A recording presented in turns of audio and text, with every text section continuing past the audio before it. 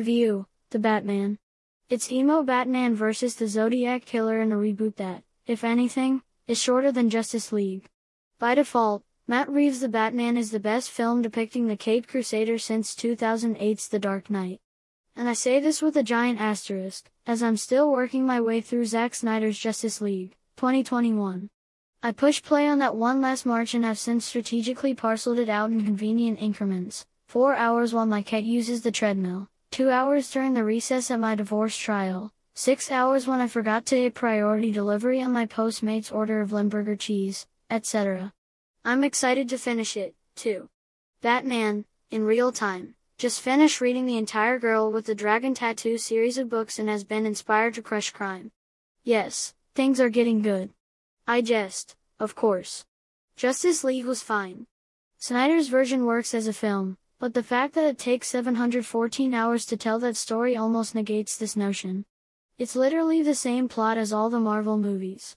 A weird alien dude comes to Earth looking for objects that he will use to destroy everything, and a team of superheroes must stop him. So Fanny and Alexander, it is not.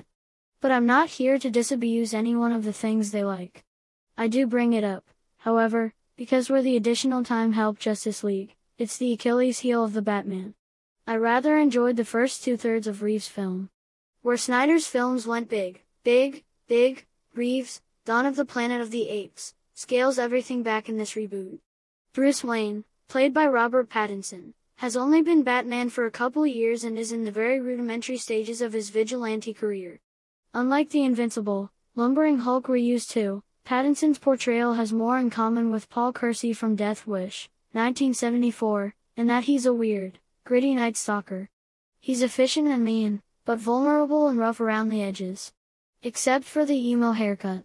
Thank God Charles Bronson didn't live to see that haircut. Therefore, the film leans hard into the cunning detective aspect of Batman rather than the cool, ass-kicking superhero. And it's all the better for it. Teaming up with Lieutenant James Gordon, now played by Jeffrey Wright, Wayne hunts a deadly serial killer, Paul Dano, who dresses like the Zodiac Killer and leaves Zodiac-like ciphers for Batman to solve. It's decidedly a different approach to the Riddler, and to be honest, I don't remember if they even referred to him once by that name. Either way, we're light years away from the wacky, camp-to-a-fault Jim Carrey Joel Schumacher interpretation of the character. So yeah, to sum things up, it's Emo Batman versus the Zodiac. Pretty cool stuff. In search of the Riddler, Batman must navigate the grimy criminal underbelly of Gotham City and the big personalities of Selina Kyle Catwoman, Zoë Kravitz, Penguin, Colin Farrell in a distracting fat bastard suit, and big-time mobster Carmine Falcone, John Turturro. He's assisted along the way by his trusted valet, Alfred, played admirably here by Andy Serkis. As a matter of fact, everyone is pretty good, including Pattinson. There's enough meat and character in the film that one could theoretically put the superhero angle in the back of their mind and imagine they're simply watching a star-studded neo-noir. That is, until the final act where Reeves, almost like he's nervous he didn't deliver enough, aims for the fence with a huge and extremely unnecessary set piece, a turn so abrupt it doesn't even feel like you're watching the same film.